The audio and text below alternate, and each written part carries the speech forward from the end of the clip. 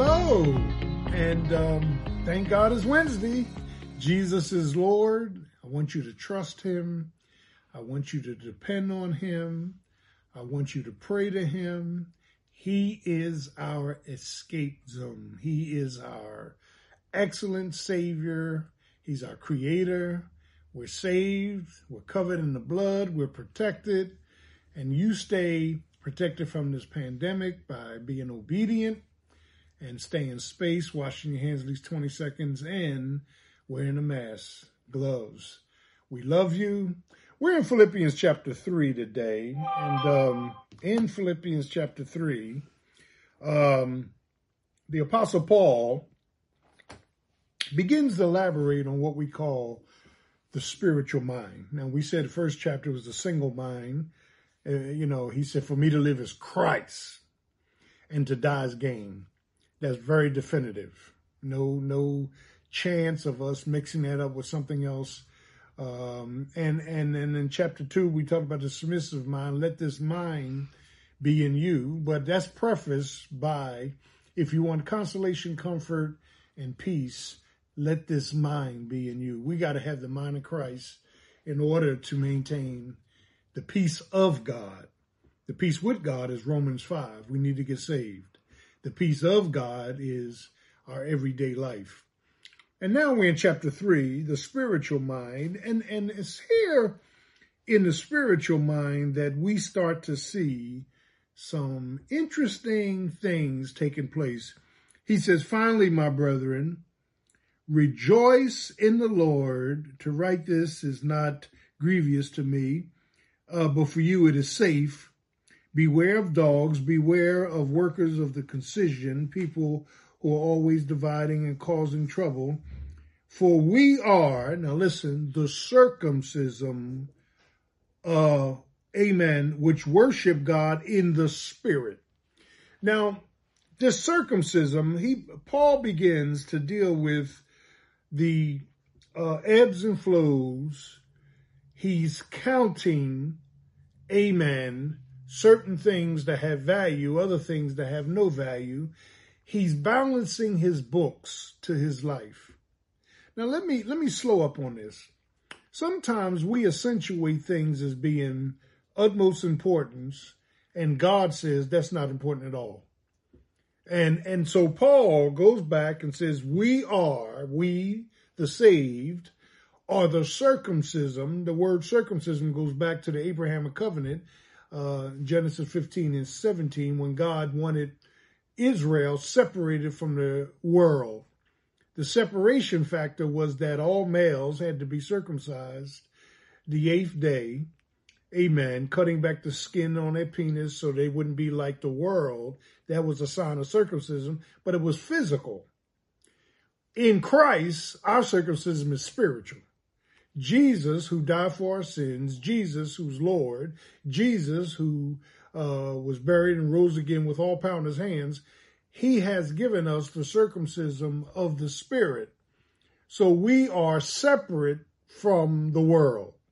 And he says, we are the circumcision of God, now listen, which worship God in the Spirit. That is important, the preposition in, that because the Spirit indwells us, we worship God through the indwelling of the Holy Spirit. We don't just worship God to be worshiping God. We just don't come up with our own manner of worship.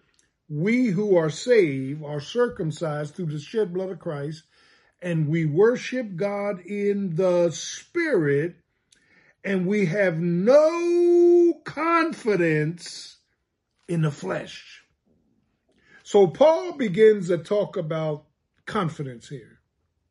That if you are saved, you can't put any confidence in the flesh. Anything that was accomplished through the flesh. Your education, your college, your mindset, your exposure, your experiences, we can't confide in that stuff. Our confidence is in Christ. And what he's doing, he's severing, he's giving us this dichotomy to say, the minute we start trusting in the flesh, we got problems. We have to trust in the Spirit, and we are the circumcision, and we have no confidence in the flesh, verse 3. So Paul uses this as a platform to say, though I might have confidence in the flesh, if any other man, woman, or child thinketh that he have wherewith he might trust in the flesh, I'm more. Now this gets real deep. It's Paul saying that if anybody should have confidence in the flesh, it's me. And he gives us this list of his confidence through the flesh, his accomplishments of the past. He says, amen, I was circumcised. This is his resume, his fleshly resume. I was circumcised the 8th day. That means he was truly a Jew, okay, under the Abraham covenant. Amen. From the stock of Israel, I'm truly a Hebrew of Hebrews. And he says, from the tribe of Benjamin. Now, Benjamin was a bad tribe. Benjamin, they were left-handed fighters. They were notorious. In fact, there was civil war at one time in Israel. And listen to this, Benjamin, one tribe out of 12, almost defeated the other 11. God had to step in. I'm from the tribe of Benjamin, Hebrew of Hebrews. As touching the law, I was a Pharisee. Now, being a Pharisee means he had to be married. He was a lawyer who studied the Old Testament thoroughly. Legalism, the law, thoroughly. He was a thorough genius when it came to the Old Testament law. These are still under the title of his accomplishments. Sometimes we have some great accomplishments through the world, in the world, from the world, and we start confusing them with what we have in Christ.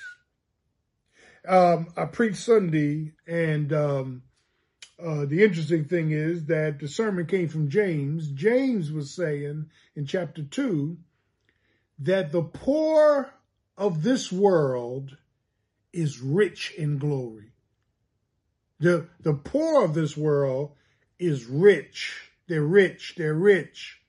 They're rich in the fact that they believe God. They're rich in the fact that they're saved. They're rich in the fact. Now, he's not talking about all, but he's saying for the most part, it's the poor, it's the people who the world looks down on that are truly saved. And I find that interesting that because he's dealing with the context of partiality, we shouldn't be partial to the rich and not to the poor, because the poor are the ones who belong to God. Okay, that's in James 2. So it's here, he says, I'm a Pharisee. Now, concerning zeal, I persecuted the church because the church actually introduced someone other than Jehovah God, the Father that they worshiped in the Old Testament, as being God. He's talking about Jesus. I persecuted the church, amen, and touching the, and I want you to see this, touching the righteousness of God, which is in the law, blameless. The righteousness in the law was predicated on my ability to please God. It was predicated on my works. And Paul said, I did all that. I was blameless, yea, doubtless, and I count all things but loss. The word loss means garbage or manure for the excellency of the knowledge of Christ. Paul says, now, if anybody has confidence in the flesh, let me give you my resume, my calling as a Pharisee, as a Hebrew of Hebrews, circumcised the 8th day, my calling of persecuting the church, my calling of being blameless in the law, having my own righteousness of the law. He says, you would think that my career and my accomplishments were the greatest thing in the world. He said they weren't. He said, and he says that what things, verse 7, were gained to me, those I counted loss for Christ. Now let me stop, pause, and pause. This is such a heavy scripture. We cannot value our gains and value our losses on the same level. Sometimes we have to give up what's dear to us, give up the reputation, the experiences, the exposures, the education. We got to give all that up to get closer to Christ. And he says, what things were gained to me, those I've counted lost for Christ. Listen to this. Of the knowledge of Christ, my Lord, for whom I have, and this is what I like, suffered the loss of all things and do count them but dung, manure, garbage, that I may win Christ.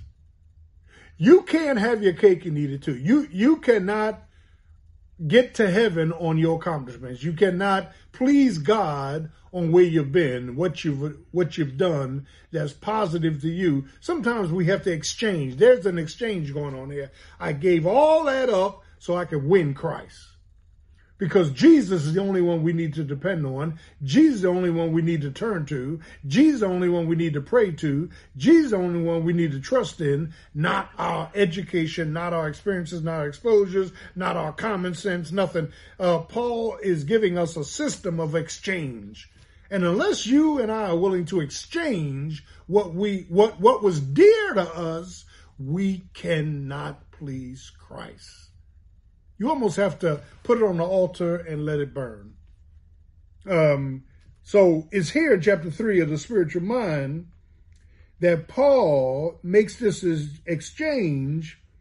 And then in verse 8, he says, yea, listen to this, doubtless, and I count all things but loss for the excellency of the knowledge of Christ Jesus my Lord, for whom I have, amen, suffered the loss of all things, verse 9, and be found in him, and having not my own righteousness. A lot of people going to hell because they're trying to get to heaven on their own righteousness. Well, I give to the poor. Well, I give to this charity. Well, I try to do right. I try to treat my neighbor right, but you ain't saved. Nobody's going to get to heaven on self-will. John chapter 3 says that this salvation is not of the will of man, not of, amen, any accomplishment that we've done. It's of Christ. And so God is not going to allow us to take credit for what he did. God is not going to share his glory with any man. We are either going into heaven, sweeping through the gates, knowing we're saved, born again, blood washed, blood bought, or we're not going in at all. We're all going on grace and mercy we don't deserve. We're all going on the love of God who shed his blood at the cross to wash away all of our sins, past, present, and future. Nobody is squeaking in. Nobody's sneaking in. Nobody's barely getting in. You either going in fully forgiven, fully aware, fully blessed, full of glory, or you're not going in at all. Because it's predicated on him, not you. And so Paul says, through the faith of Christ, amen, the righteousness which is of God by faith. Now, what is the righteousness of God? Jesus. God says only one way to get right with me, Jesus. It's only one way to get right with me, Jesus. It's only one way to be forgiven, his blood on Calvary's cross. It's only one way, amen, to be acceptable in my sight, Jesus. Everything is dependent on Jesus. He's downplaying all of his accomplishments. His confidence is no longer in himself, it's in him. Now unto him who's able. Now, you would be surprised how many born-again believers have not made this quantum leap. It's all Jesus. It's not me. The reason I need to pray, because it's all Jesus. He's perfect in giving me insight, foresight, hindsight. It's all Jesus. It's all Jesus. We have to downgrade self and accept the fact that if it had not been for the Lord, we'd be most miserable. It's all Jesus. My salvation is all Jesus. My transformation is all Jesus. My transference of prayer is all Jesus. My being still and waiting on God is all Jesus. Even the delays in my life, waiting on God is all Jesus. Jesus got a plan for my life. Jesus has a providence for my life. Jesus has, amen, he's got a protection for my life. Everything is Jesus. It takes years to get to that point where we download self and we bring Jesus to the forefront. Look what he says here in verse 10, that I may know him. Now, all of this exchange, the loss, the gains, all of this loss of confidence, gaining of confidence, all of this old physical circumcision for the new circumcision, which is spiritual, where we don't have confidence in the flesh, where we're trusting Jesus moment by moment. Paul says all of this is needful that I may know him.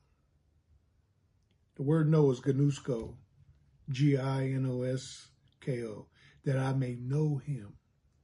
Know him how? Intimately. That I may know him obediently. That I may know him powerfully. That I may know him practically. That I may know him. I had to give up all of my earthly goods, all of my earthly, not goods, wisdom, all of my benefact. I had to give it all up. I couldn't put value on those things, that I may know him. Know him how? In the power of his resurrection, in the fellowship of his sufferings. That word fellowship means koinonia, is suffering with Christ, for Christ. He says that I may know him in power, the power of his resurrection, fellowship of suffering, and here it is, being made conformable unto his death. What a proposition. How are we conformable unto his death? He didn't mumble a word. How are we? He didn't complain. He didn't suddenly turn on his power and kill all mankind. He submitted to the will of God. In everything, he put on God. In everything, he was subject to God. He was submissive to God. He suffered for God, being conformable unto his death. I want you and I to pray about being conformable to his death. He allowed them to crucify him. He allowed them to put him on a cross. He allowed them to spit on him. He allowed them to mock him, being conformable to his death. They dragged him from judgment hall to judgment hall. He didn't open his mouth. He suffered in silence, being conformable unto his death. Let's try that this week. Being conformable unto his death, that I may intimately know him. God bless you. Jesus loves you, and I do too.